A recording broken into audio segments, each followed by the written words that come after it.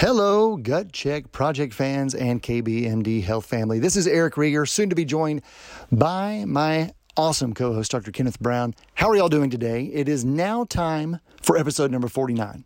Now, when I say 49 is a unique episode, I mean, I wish that we'd had this episode so much earlier. So, you've heard my co-host, Dr. Ken, talk about polyphenols. And we've talked about how it can help you with keeping off inflammation, helping you with your gut health, just helping you in so many different ways because it's something that we've abandoned in our Western diet, which is why Atrantil works, honestly. Well, guess what? We have a soon-to-be PhD, Silvia Molino, and she hails all the way from Spain, originally from Italy, and that's where she does her research, is at Granada. And at Granada, she's been able to work with Silvateam and dig in so deep to what polyphenols do to help us in our daily lives and show and demonstrate and prove why we need them in our diet. So sit back and relax because this is an amazing episode. If you've ever wanted some context around how polyphenols actually benefit your life, then you've got to listen here to episode number 49. Again, Silvia Molino. This is an incredible episode. She does her best to keep up with us in English. And I think you'll like the intro. It's a little corny, but of course we had a lot of fun doing it too. She's amazing. And we will have her on multiple times going forward. I mean, the amount of knowledge that she has going forward on how polyphenols specifically work for you, for us, for everyone, it should be something that you could share with anyone for years to come and know why you need to make polyphenols a daily staple and a part of your diet. So without further ado, of course, we have our sponsors, Atrantil. Get your own Atrantil. Guess what? That's polyphenols. That's right. Go to lovemytummy.com. That's lovemytummy.com/KBMD. Get your polyphenols today. And listen to episode 49 coming right after this intro because it's going to tell you exactly why you need them. That's right. So Atrantil, get it at lovemytummy.com/KBMD. And of course, we've got Unrefined Bakery. I know you've heard us talk about them. Unrefinedbakery.com. Incredible food. But they also can make that incredible food in your specific specialty diets. Keto, paleo, gluten-free. They've got it. And they make your foods that you can tolerate that you missed, like your desserts, your great trail mixes, etc. You thought you couldn't have it anymore because you're keto, you're paleo. Well, guess what? They've got the answer for you. You need a birthday cake for somebody who can't eat gluten? Unrefined Bakery. Unrefinedbakery.com. Use code GUTCHECK for 20% off of your entire first order. And last but not least, go to kbmdhealth.com and there you can use code GCP and save 20% off of all of Dr. Brown's selected products that you can find on the KBMD Health store. Okay, it is now time for episode number 49. You can hear me try a little bit of Spanish as I introduce the awesome, wonderful, and brilliant Silvia Molino.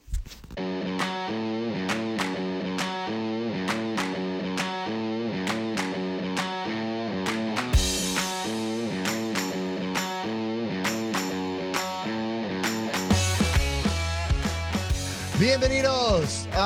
This is, wait, no, sorry. Already screwed it up. So, here we go. Like that?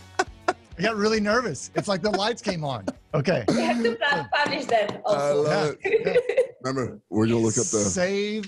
Actually, you know what we Save can do that. is do that. Yeah. Let's see that crap. Okay, there we go. All right. 3. You ready? Yeah. Okay. 3, 2, 1. Bienvenidos a Gut Check Project. Yo soy Eric. Está Dr. Brown. Dr. Brown, ¿cómo estás? Muy bien, Eric. Gracias. Mira, estoy súper emocionado por el podcast hoy. Tenemos un invitado fantástico. ¿Qué piensas de este podcast hoy? Silvia, ¿dónde está la biblioteca? Wait, guys. I can speak English. Oh. It's okay. Oh, thank goodness, because I'm pretty sure that's all the Spanish Eric knew. El baño. I got that down too. El baño. So why don't we start over and just take it from the top in English now that we know that our wonderful guest who lives in Spain and we're going to learn all about. That's right. Actually speaks English. Okay. Probably should have figured that out before we started the podcast. Guys, I'm going to start all over. So welcome, Gut Check Project fans and KBMD Health family. It's now episode number 49. I'm Eric. This is my awesome co-host, Dr. Kenneth Brown. And today we've got an incredible special guest that I tried. You know what, Ken? I tried Spanish. I tried. You did. So Eric dusted off his 8th grade Spanish. He was trying to impress Sylvia. We're both a little nervous because what we have on the podcast today is super special. Everybody has heroes in their life, and Sylvia is my hero because she is a polyphenol expert. She's getting her doctorate in specifically the polyphenols that we use in Atrantil. So she knows more about it than anybody I've ever met, and I'm so excited and nervous that we actually tried to speak in her native language.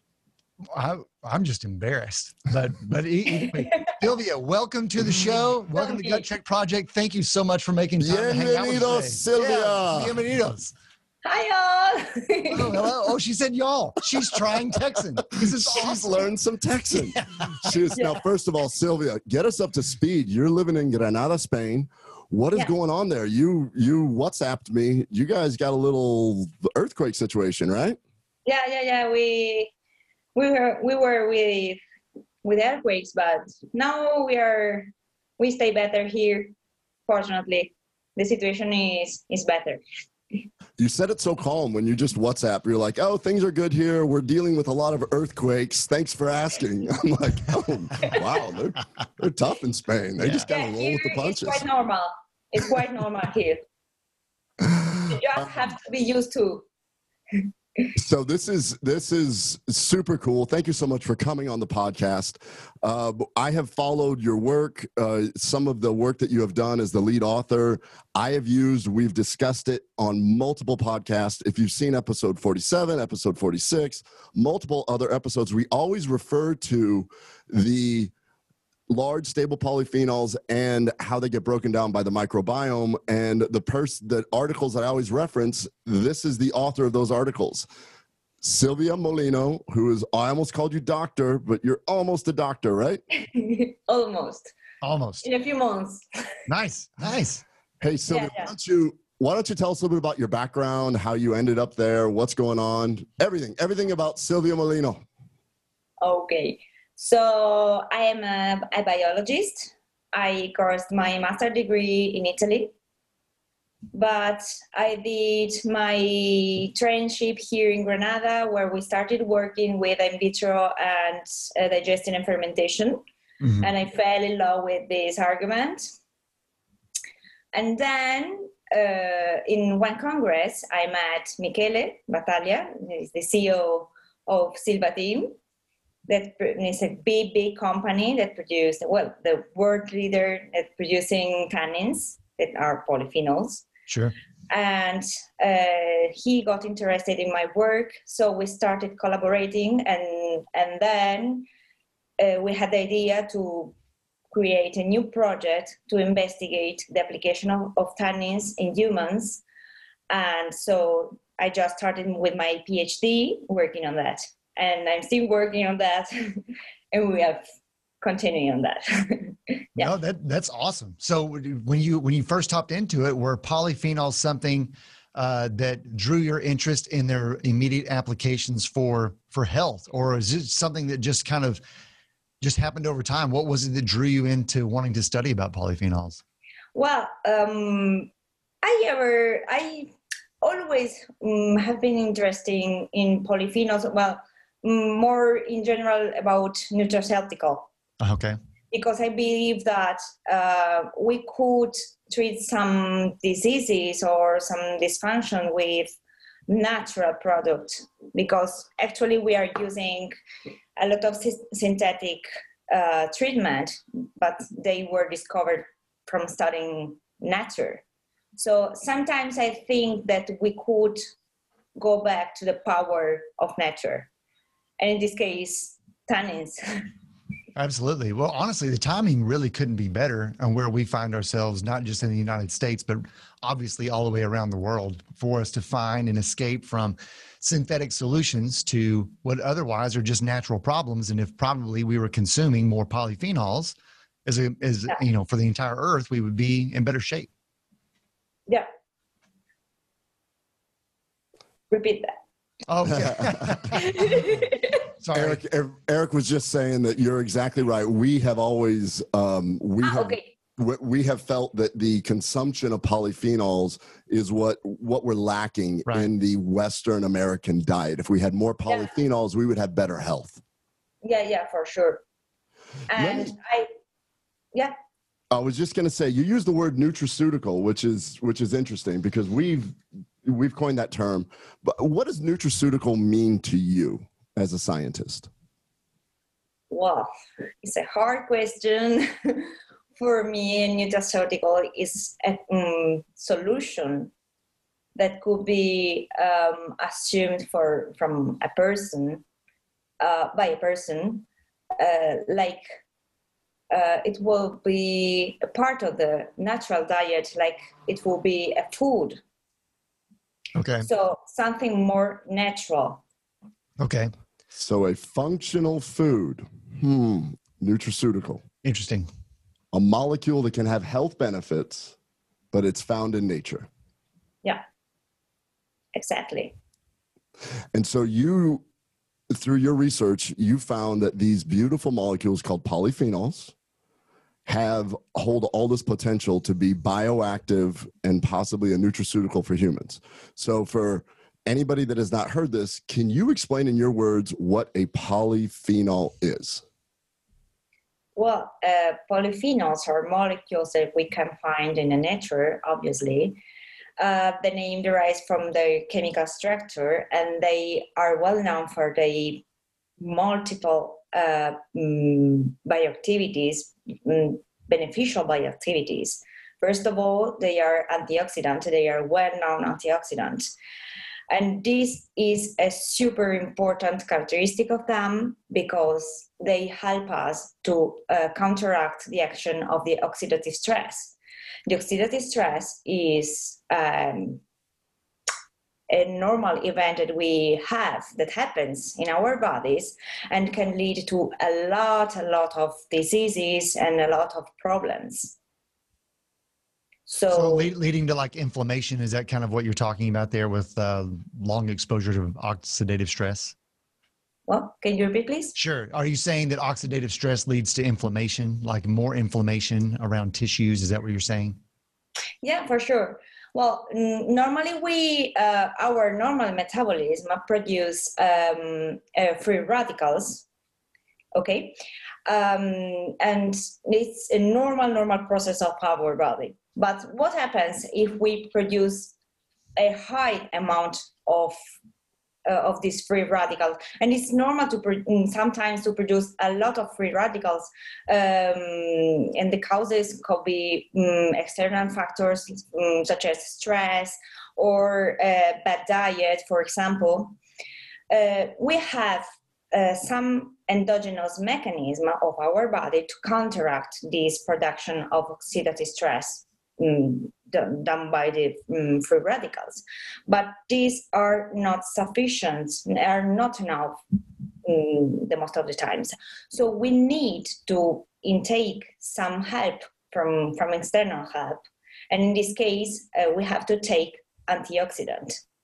And among antioxidants, we can find, for example, polyphenols. Okay. Other well-known antioxidants, for example, could be vitamin C, vitamin E. But from our study, for example, we could discover that tannins, among other polyphenols, has exert a higher activity than these well-known molecules, such as vitamin C. So we could, in this case, eat a smaller amount of external compounds and not endogenous helps to have the same effect. So it's so great. Okay. No, it makes a lot of sense. It's very congruent. Yeah, it absolutely does. So when we talk about these polyphenols, and you brought up tannins, which is what your research has been in. We know that people that are discussing polyphenols, the molecules that make vegetables colorful, there are different sizes and different characteristics as a researcher that you have figured out. Can you explain the differences in sizes, characteristics, and antioxidant capabilities, just real grossly, and then we'll talk about some of your research, because I think it's so cool getting the foundation like this. Yeah, among polyphenols, polyphenols are a huge group of molecules. Among them, we can find tannins. And tannins are well known for their characteristic to their capacity to bind and precipitate protein, alkaloids, and carbohydrates, among other molecules. Among tannins, we can have hydrolyzable tannins and condensed tannins. The hydrolyzable tannins are called like that because they are they are hydrolyzable with a lot of facility with weak acids. Among this group, we could find gallotannins and lagitannins, depending on the different structure nucleus that we can find in the compounds. And when we don't have hydrolyzable tannins, we have condensed tannins. These structures are characterized by the presence of proanthocyanidins that can form a big structure, like with building blocks, just to explain in an easier way. And sometimes we could have also an association between hydrolyzable tannins and condensed tannins. And so we have complex tannins, and the name also explains the complexity of the molecules, because we have, in this case, big molecules. Yeah. Okay. So these molecules, the lagitannins, the gallotannins, and the condensed tannins, are characterized by the presence of a lot of hydroxyl groups, and these groups are responsible of the antioxidant, the great antioxidant capacity of tannins. So it's so important. So let me pause you right there. So you're saying that what makes these polyphenols unique, the polyphenols under the big umbrella, are the large polyphenols, proanthocyanidins, which are in the class of tannins. They have tremendous antioxidant capacity because they have the hydroxyl groups, a bunch of them all around. The hydroxyl group is the OH that you'll see in those chemistry structures. Correct. The OH, they're hydroxyl. So you're saying that the amount of hydroxyl groups is very important to the antioxidant component? Yeah, totally. And they can exert their antioxidant activity in different way. For example, thanks to the hydroxyl groups, they have the capacity to scavenge the free radicals, but in other cases they could help also our endogenous antioxidant system. For example, they can induce the production of antioxidant enzymes that we can produce. Like, is that like superoxide dismutase? Is that one of them? The turning on the what is an example of a endogenous antioxidant enzyme that the tannin turns on? Well, what I was saying before, what I was explaining before about our endogenous response to the oxidative stress, we produce some antioxidant enzymes. Okay. For example, superoxide dismutase or catalase. Okay. So we know that tannins, among other polyphenols, can increase the production of these enzymes, so reducing the oxidative stress in our body. So it's twofold. It can basically bind to these weak acids as well as make our bodies produce more of the enzymes to help basically combine these free radicals. They have a multiple action, well, that's awesome. And I think that once we get to your studies, we're going to find that that's just the tip of the iceberg. That's just tip of the iceberg. So everybody, so over here, Sylvia, there's shows like Dr. Oz, where he's always talking about, different diets, and they're always talking about different compounds. They rarely discuss it as a polyphenol, but they'll have a show on green tea extract, EGCG, or they'll have a show on resveratrol, or they'll do these different things. But these are all polyphenols. But what people don't understand is this complex science that you're an expert in, which is what I love, because I can sit with my patients and explain to them why these particular polyphenols, whether in diet, we always ask everybody to do it in their diet, or through a supplement, do multiple things. And the tip of the iceberg is the potent antioxidant capabilities of it. Totally. Because the oxidative status then could lead to multiple diseases that could be chronic diseases or chronic inflammation. So in this case, we can counteract a lot of problems at systemic levels or at local level.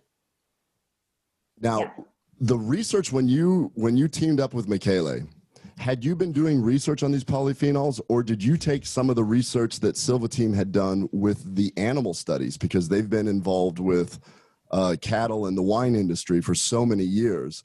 Was this a hard step to move from some of that research over to the data that we're going to talk about with your different studies? Well, they have a great experience with animals. They are working with animals from 15 years, maybe more or less. But it's true. Try to start working with humans is always different, because the information that we have in animals could help, but it's not a reality.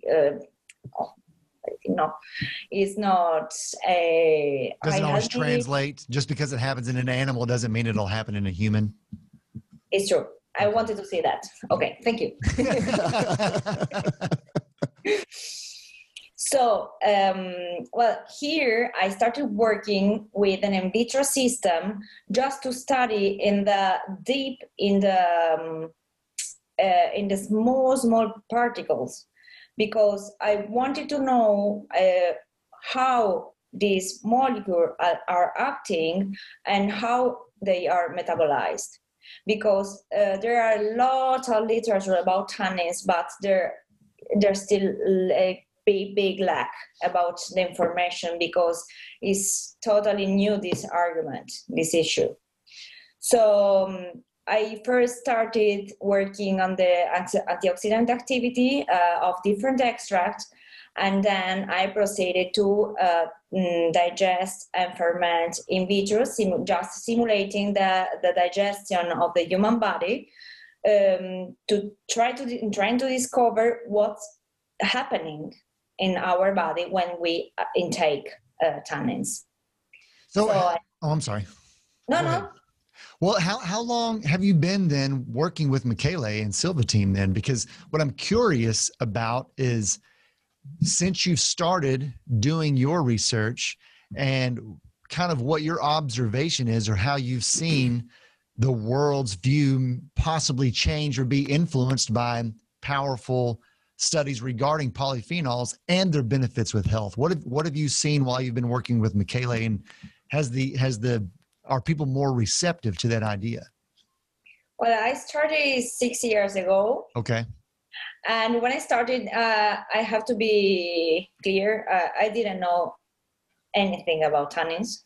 I knew just the tannins about wine because I love wine. I'm Italian. So it was a total discovery for me. From my studies, I think that we discovered a new product that could resolve a lot of problems. Above all, I think this is a great discovery about the intestine. It is, I think, the solution for all the problem. I don't know, maybe it could be strange to understand, but I discovered a lot of properties of tannins, because fundamentally they have a prebiotic action. So they function like a fiber. They help our digestion. They can modulate the the composition of our microbiota, and through that they can regulate our inflammatory status, our oxidative status. So it's perfect. I think that's so incredible, because what we always hear about is just the antioxidant potential. So here, from a marketing standpoint, a lot of people try and sell supplements. They go, this is an antioxidant. This has the highest antioxidant capacity. What you have discovered in your research is these beautiful large molecules do so much more than that, which you just touched on right there, which is it functions like a prebiotic, meaning that it feeds our own microbiome. And we know that when we have a diverse microbiome, you end up having a healthier body all around. So when I started treating my patients with our combination of the Quebracho and chestnut, and we were seeing incredible results, I knew what was happening in the short term when we were getting the bacteria, the bacterial overgrowth. That's why we developed it. But so many of my patients felt better and better while remaining on it. And now I can explain to them, because of your research, what's actually going on. And that's what's so cool. And that's what's so neat, that most of the research that is done, and you know this, are done on smaller phenolic compounds, those ones that we talked about. So they always talk about the same ones over and over: quercetin, resveratrol, curcumin, those. You took a step back and said, wait a minute, let's find out what happens when we look at these larger molecules. Definitely. And you used a really cool term, because I'm going to start using this: building blocks. The molecule is just a large building block. Yeah. Which is awesome. Before we get into your research, I had to plow through trying to prepare for a paper and a podcast, a really big article called the Immunomodulatory, Anti-Inflammatory, Antioxidant Effects of Polyphenols, a comparative review on the parental compounds and their metabolites. It's like a 50-page article where all they did is show that, no, every time you take one of these polyphenols, it does more and it gets broken down into more things. And it was like really thick. And then I found your article, which, do you have more questions? Because this is what I think one of the coolest things. One of the things that you said that we've said on the show multiple times is you said the word prebiotic. And that's still not really a commonly used word here, at least in the States. Would you mind, Sylvia, kind of explaining what you view is a prebiotic? Yeah. Normally people knows the term probiotic, and sometimes there's like a mistake between pre and probiotics. So I could explain it. A probiotic is like strange. These are bacteria, normally are beneficial bacteria that we can intake, normally with yogurt or dairy products. A prebiotic is something that is before the bacteria. So it's a substance, for example, fibers that could act on the composition of our microbiota. So we are not going to change the composition of our microbiota by taking some external strain of bacteria, but we're just going to modulate what we have with prebiotic. Makes sense. So basically, it's almost like the perfect food for the bacteria that we already have, right? Yeah, it's like exactly. if we give to our microbiota like a good food to grow well. Right. What, generally speaking, since you've been doing research on this, over here, probiotics, it's a massive industry, but just recently, a lot of data is coming out that probiotics probably don't do as much as we used to think, mainly because many of these probiotics that we purchase don't make it to the colon where your microbiome is. Through your research, I'm just curious what your opinion is on probiotics in the use in humans. Well, okay, if I can.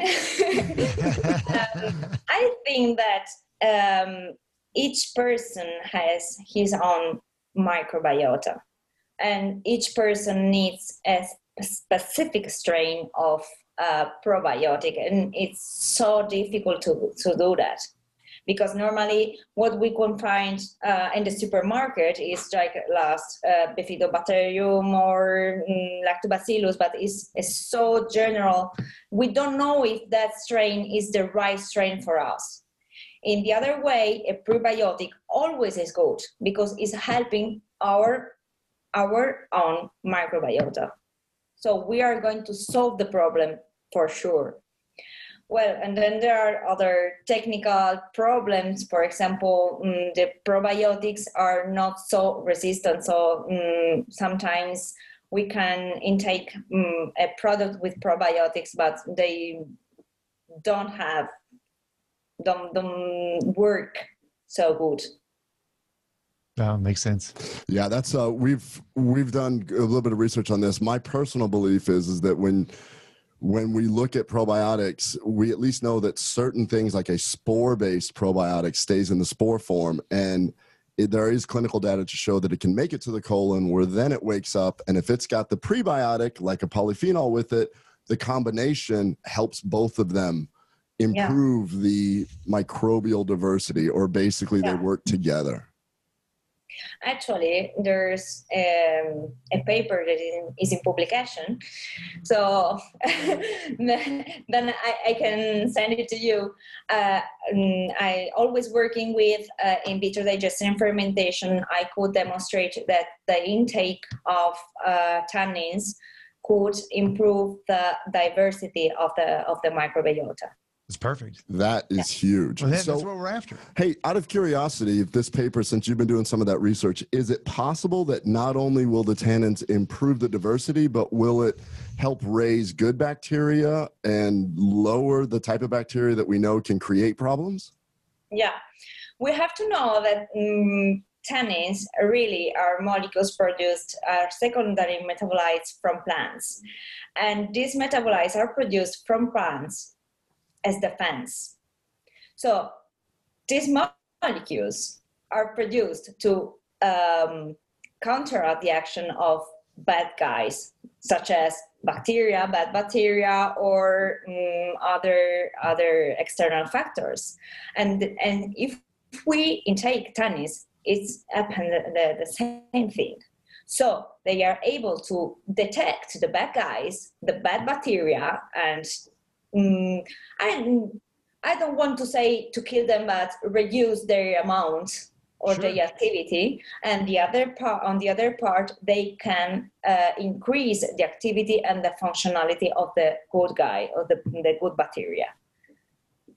That is awesome. Nobody has said that before like that. No, they haven't. And in fact, it makes perfect sense because it's not like, and Sylvia said this earlier, it's normal for us to have reactive oxygenated species, right? But in small amounts. What do tannins do? They keep us from having too much. So you're saying it's not eliminating all of the quote unquote bad bacteria. It's more or less delivering balance where we need balance. It's a modulation.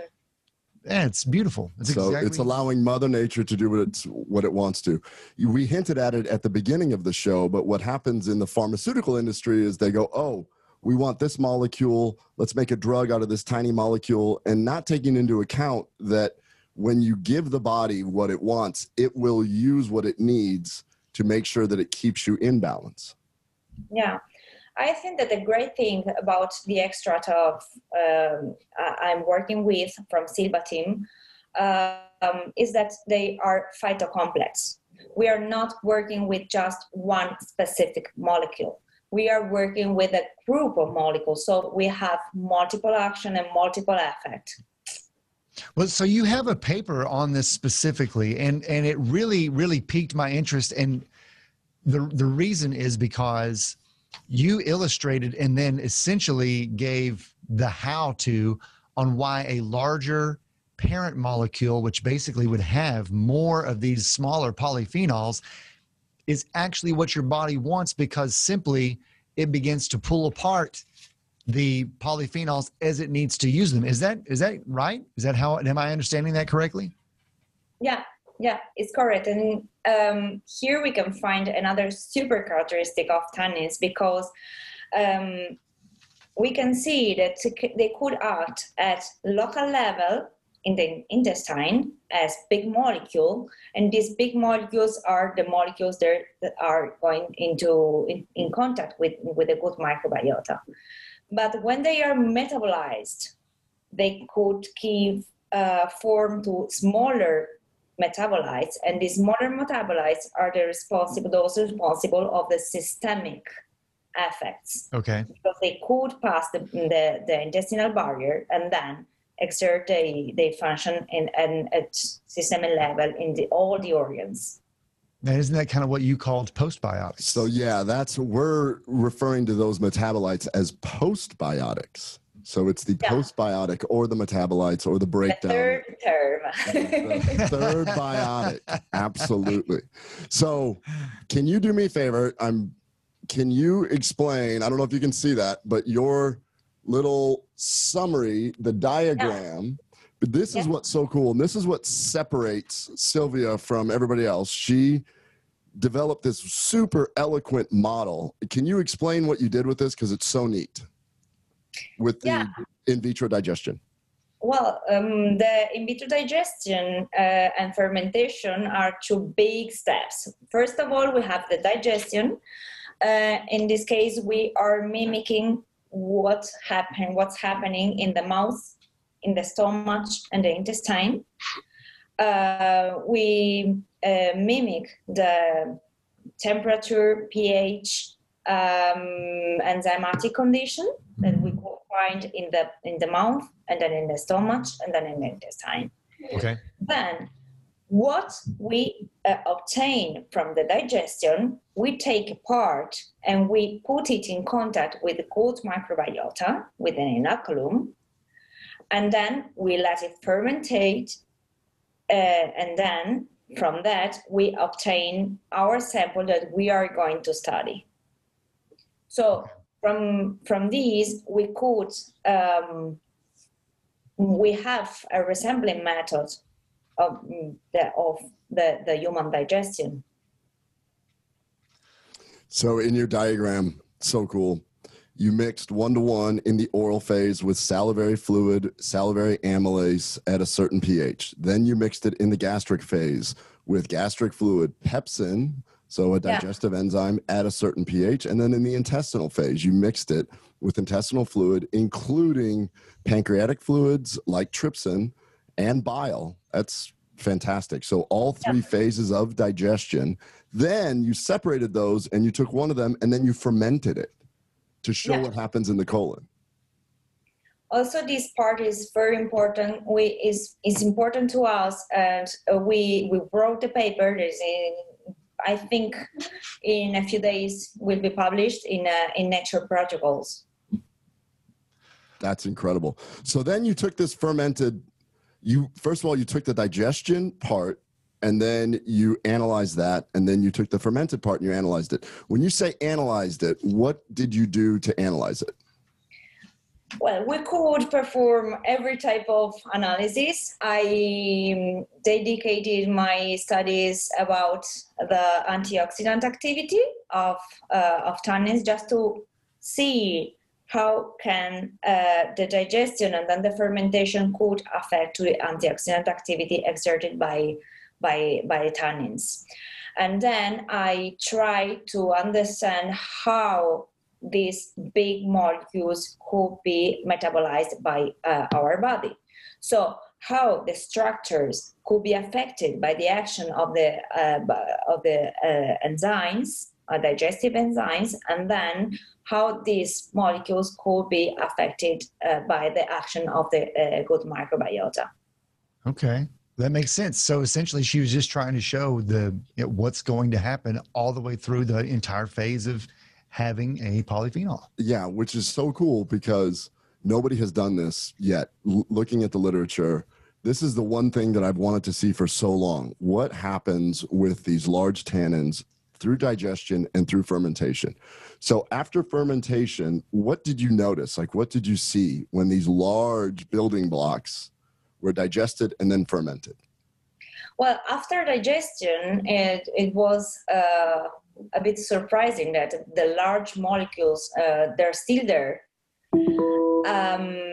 But then after the action of the gut microbiota, we could observe that a lot of small molecules, small metabolites were forming, thanks to the action of the bacteria. Bacteria, okay. Yeah.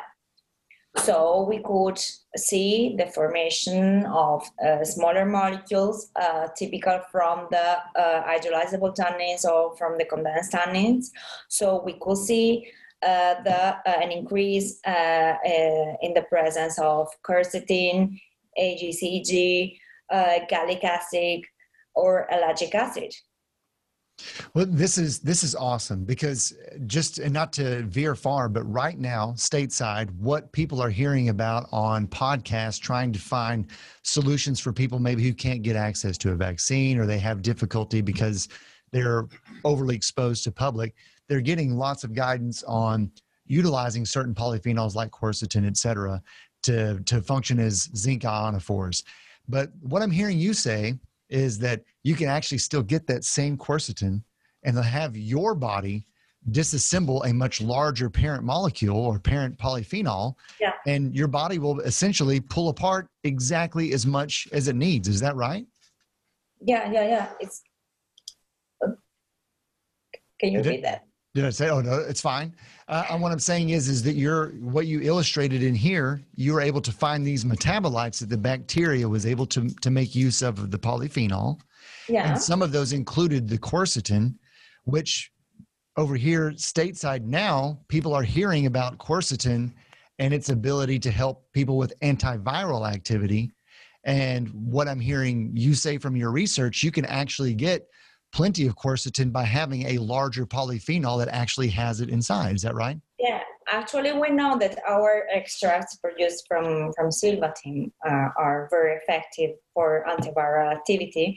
And we started with a big clinical trial in Argentina, in Buenos Aires, trying to give a supplement to COVID patients. And we have the first results. We don't have all the results, but we have the first results about that. And we could observe at first that the patients supplemented with tannins beside the typical therapy registered a decrease of the inflammatory status. We registered a decrease of, for example, of some indicators like TNF-alpha. It sounds very familiar, doesn't it, Ken? Very, very, very familiar. Sylvia, what's really interesting is that this is the first time that anybody has discussed the fact that over here there's lots of supplements. And the supplements are, oh, get this green tea extract. Oh, get this ellagic acid, which will help produce urolithin. Get this quercetin. And so I have so many patients that have 20 different bottles in front of them. And they're doing this. And then when we realize that, no, once again, that's almost a smaller version of what the pharmaceutical companies are doing. It's like, oh, this molecule was studied here, so I'm going to go buy that molecule. But when you give the large, stable molecule, Mother Nature's secret weapon, then your microbiome will kick off these smaller molecules like this quercetin. Now, something that's interesting, I did reference that first study that was really thick. What they did is, they did mass spec on these different polyphenolic compounds, including resveratrol, including quercetin, and including turmeric. And what they showed is those are poorly absorbed, and they end up having to be broken down also. So it isn't like taking the smaller molecule is a shortcut. It still has to go. The beauty of using a large tannin like this is the prebiotic effect, which improves the microbial spectrum. And then the broader the microbial spectrum, the more of these beneficial, smaller phenolic compounds you're going to get. 100%. And this is... There's like a bidirectional relationship between tannins and microbiota, because tannins, in some way, we could say that feed the microbiota as prebiotic, but on the other way, the fed microbiota is going to metabolize them, generating the metabolites. A bidirectional relationship between the tannins and the microbiota. That's makes sense. Yeah, it makes sense. They need each other. Yeah. Frequently, I think of tannins and the microbiome like the bidirectional relationship that Eric and I have in our friendship. Yeah. I need him. He needs me. If it weren't for him bringing in GI patients, I would just be putting people to sleep for nothing. Yeah, they would just go to sleep and nobody would do a colonoscopy on them or anything. This is what's so cool about this is, can you just explain really quick, just so that people don't take your word for it? You ended up doing some pretty cool chemistry to determine what molecules were there. So what did you do when you did the fermented, how you were able to show that quercetin was kicked off, that urolithin was kicked off, that EGCG was kicked off? Well, I had to perform before an extraction of the polyphenols. And when I had the sample, I performed an analysis in a UPLC-MS, that is a huge instrument that allow us to identify exactly every single molecules. So they're detectable. So she had definitive proof that they were there. That's awesome. Right there. I'm looking at her mass spec pictures right there. Yeah. You've got it in the article. It's mass spectrometry. Yeah. Yes. I love that. That's the thing that I think is going to be the biggest game changer. Understanding that through your science, really, you can get these other beneficial products through one parent molecule, the building block. And that's what I try to tell my patients. Like, why don't we take the largest, most stable tannins, put them together, and then as you take that will not only feed your microbiome, but you'll also produce these other things. And then the metabolites, the other metabolites like, short chain fatty acids. Yeah, because we don't have only just the metabolites deriving from the ruptures of the big structures. We also have the other secondary metabolites that derives from the action of microbiota. We know from my researches and from other scientific literatures that tannins could induce good microbiota to produce short-chain fatty acids. These small molecules are so important for us because they exert a lot of activities.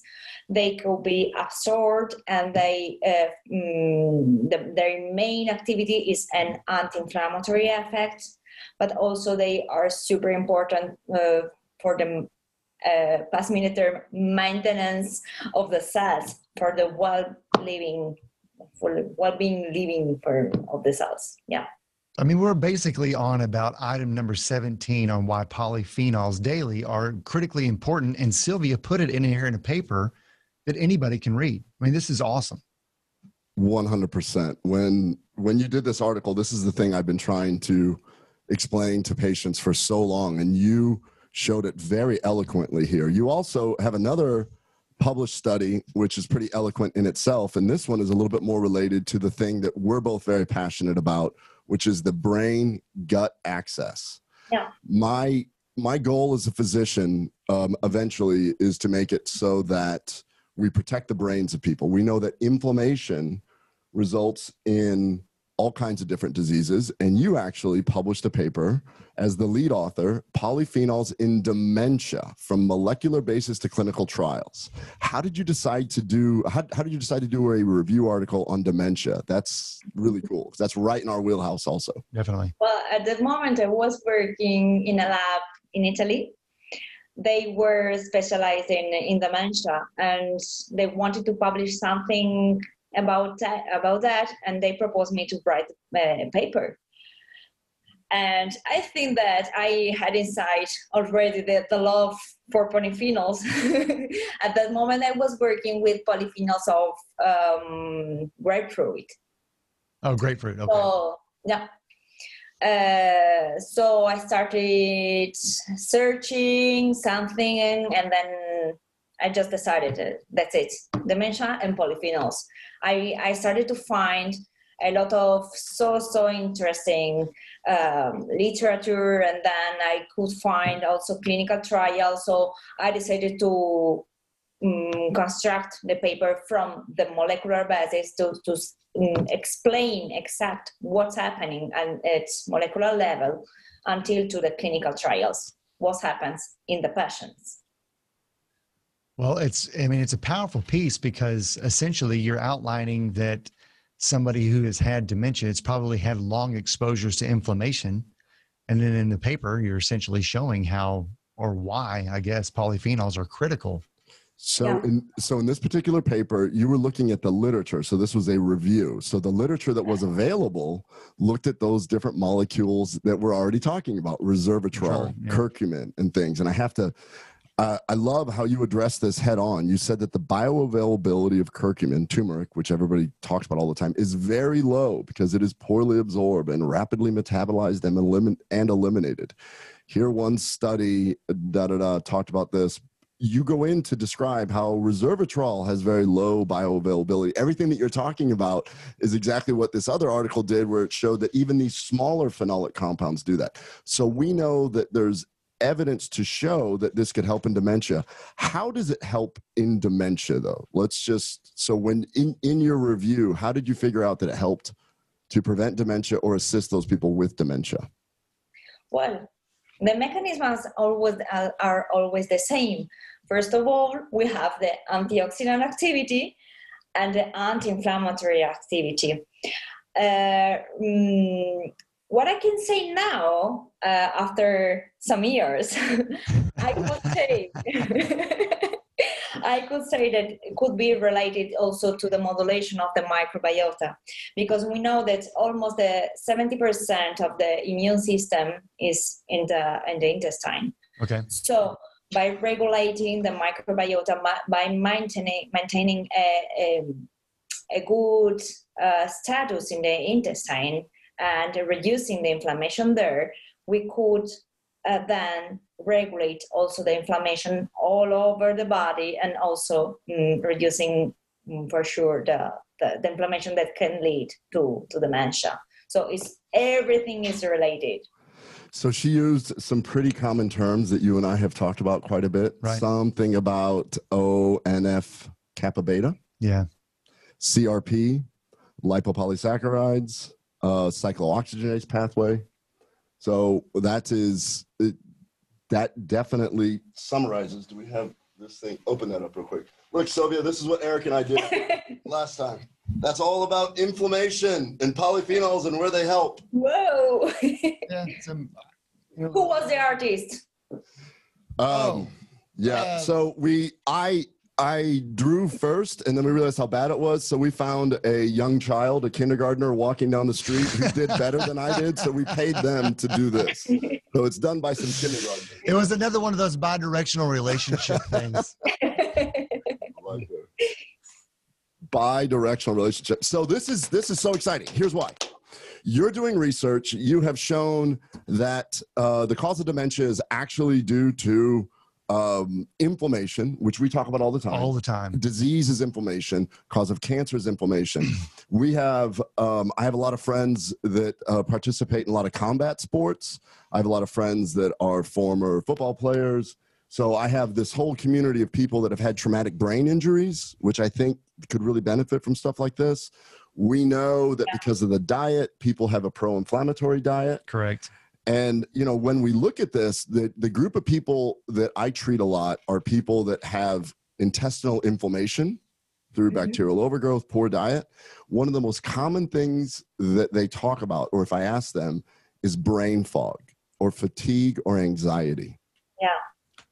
And now we know For that. this reason, I found in literature, I can send it to you, 2 interesting papers talking about some products that have been developed with tannins for the fatigue, for the mental fatigue. Oh. They couldn't explain why, but I guess that we could do it. But isn't that something though? They probably stumbled upon it, not really knowing. And quite honestly, it's your review and some of your other research that's starting to show people the why, which is critically important. Why does someone want to do what it is that we're doing with polyphenols? And Sylvia's honestly paving the way on the why. It's very powerful. We all have heroes. Sylvia, you're my hero. You are proving the things that we have been I've been trying to explain to my patients. And then now I can go, no, I'll refer to you to this article. This is why. This is also why I think it's important to have a good diet, but also the long-term strategy of the longer that you allow your body to access these tannins, Definitely. the more your microbial diversity, the more you will block the inflammatory cascade. Yeah. Well, and inflammation long term is not an overnight thing. So in order to repair our bodies, you need to consume healthy polyphenols for a long period of time. And then your body gets used to having the tools that it needs to provide your body with the short chain fatty acids or the urolithins or the quercetins, et cetera, for you to repair and control inflammation. It makes a lot of sense. Yeah, totally. Okay, Sylvia. So I did clinic this morning, and I have a series of patients, and I told them, I said, don't worry, I'm having one of the smartest scientists in the entire world on the show today. My God. And this is an interesting thing because of your research. I think we can help some of these people. I have a series of patients that have had their colons taken out for various diseases. Either for whatever reason, they have no colon. So now they have no microbiome. So now, in fact, I had a patient, my last patient said something really interesting to me.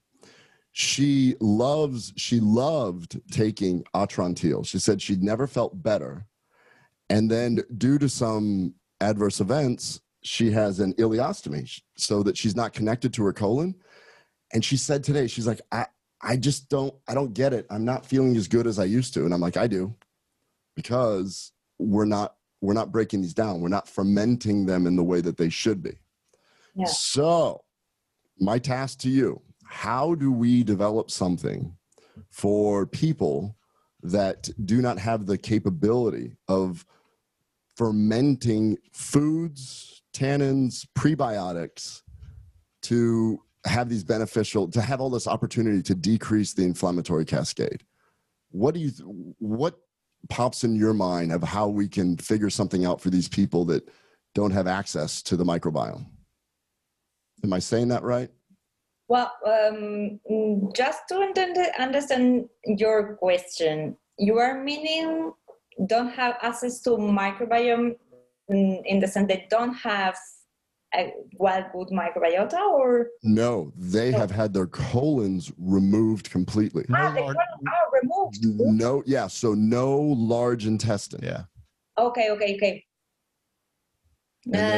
One of our prior guests, Angie, she said, you got to figure this out with, I'm going to call you Dr. Sylvia, because you're almost there. Yeah, you're really close. Almost. Yeah. You can call me almost doctor. Bueno, casi doctora Sylvia. Dígame una cosa. Casi doctora. That's almost doctor. I'm catching up. No, but it's something with your research. It shows that people with a colon will have a more beneficial response to prebiotics and to these polyphenols. So is it possible that fermenting them first and then giving that as an absorbable? This could be a possibility. We could, the product should be developed, but it's okay. We could do it in laboratory. The name of this product are postbiotic, as we were saying before. Sure. So we could generate directly the metabolites from tannins, from the big structures in laboratory by fermenting them with a good microbiota outside the body, and then give to the patient the postbiotics, so all the fermented metabolites. It'd be interesting to at least try, because if without having the colon, you have to kind of wonder though if the passage is quite the same when it comes to only having a small bowel, if that makes sense. It's extremely complex, and we're seeing it more and more. And so I'm just wondering how, figuring something like this is it's a small community. I can't hear you anymore. Oh. Oops. That's There we go. because He hit I a was button. on mute. I'm sorry.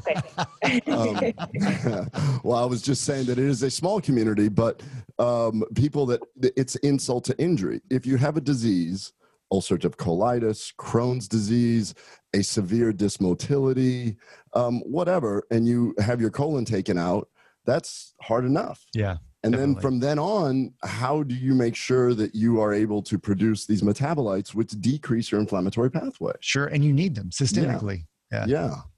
It's just something that I dealt with this morning. And I said, I have the person that has the answer. How long do you think it'll take you to develop this product and then get it back to me so that I can start helping my patients? I told him about a week. Yeah. Because casi doctora Silvia can do anything. As soon as I finish my thesis, I can start with the project. There you go. Yeah, nothing to it. Nothing to it at all. Well, this is exciting. This is super cool. Yeah. Silvia, your research is incredible. I think that you're just getting warmed up. I think that you have shined a light in an area that many of us can start looking at and start talking about in a very scientific way. And it isn't just, oh, go out and buy this marketing product over here. We want to educate people through science, and that's what you're doing over here. So 100%. And I just think it's so cool that you were able to, where people are already turning to polyphenols, and we mentioned ECGC and quercetin before, and we've all been trying to compete on how do we get our body to use these nice, awesome polyphenol molecules. And really, you just took a step back and said, guys, you really want this bigger one, because by using this bigger polyphenol, your body is actually going to get a better bioavailability of everything that you think that you need. And it's awesome. And it put it into practice. And quite honestly, this is a theme that we've seen before over and over and over again, where we try to give women who are in need of folic acid, and they put folic acid in a little pill, so that while they're pregnant, that they don't have, some birth defects. But the truth is, your body wants folate, not necessarily folic acid. Exactly. So once again, it's the bigger molecule that is natural that your body wants. And what you did is you just basically took that same science and just blasted it into polyphenols. I think it's awesome. We're gonna get you hooked up. We had a meeting with the author of the SIRT diet, which in your article, you actually describe how these polyphenols will turn on the sirtuin pathway as well.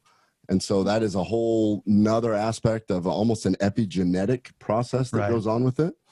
But the other really cool thing is you talked about how these polyphenols increase nitric oxide. Both Eric and I like to exercise, so we take our polyphenols for the nitric oxide capability. So, all right, casi doctora Silvia, does Michele let you do anything? What do you like to do for fun when you're not always working on your thesis? Repeat it. You talked too. You were faster. That's because I'm speaking Spanglish. Casi doctora Silvia. Yeah.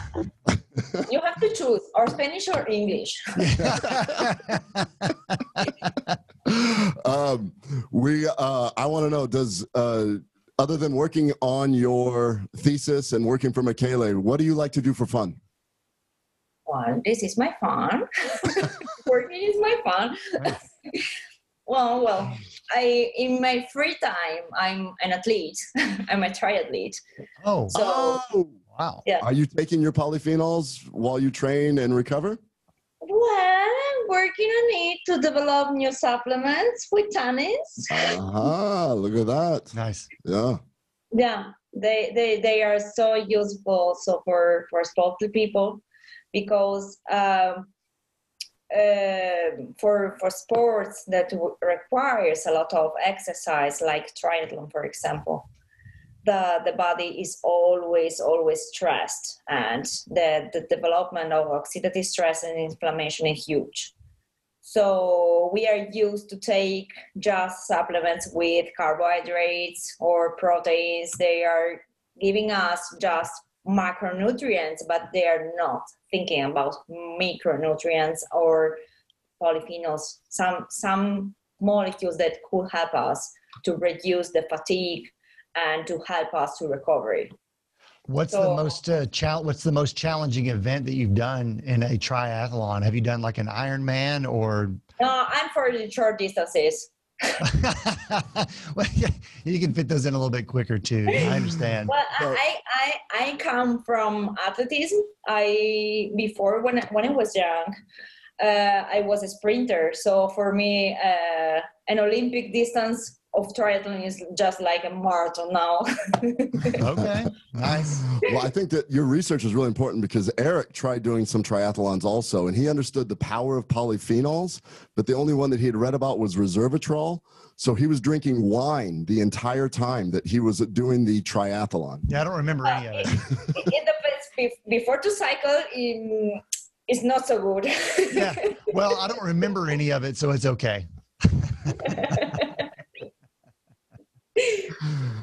Well, Sylvia, thank you so much for joining the Gut Check Project. This is exactly what I wanted to talk about. You did an incredible job. Your research is amazing, and I feel like you're just getting warmed up. I feel like she's going to continue to uncover a lot of different things. Yeah, what an awesome show to have you join us. And for all the viewers of Gut Check Project, like normal, we will put Sylvia's research in the show notes so that if you would like to see her own articles yourself or some of the others that Ken referenced, that way you know that we're not just speaking. It's there's lots of powerful information in here, and I just can't thank you enough, Sylvia, for making time to hop on with us today. It's been awesome. And if you're listening to this, as always,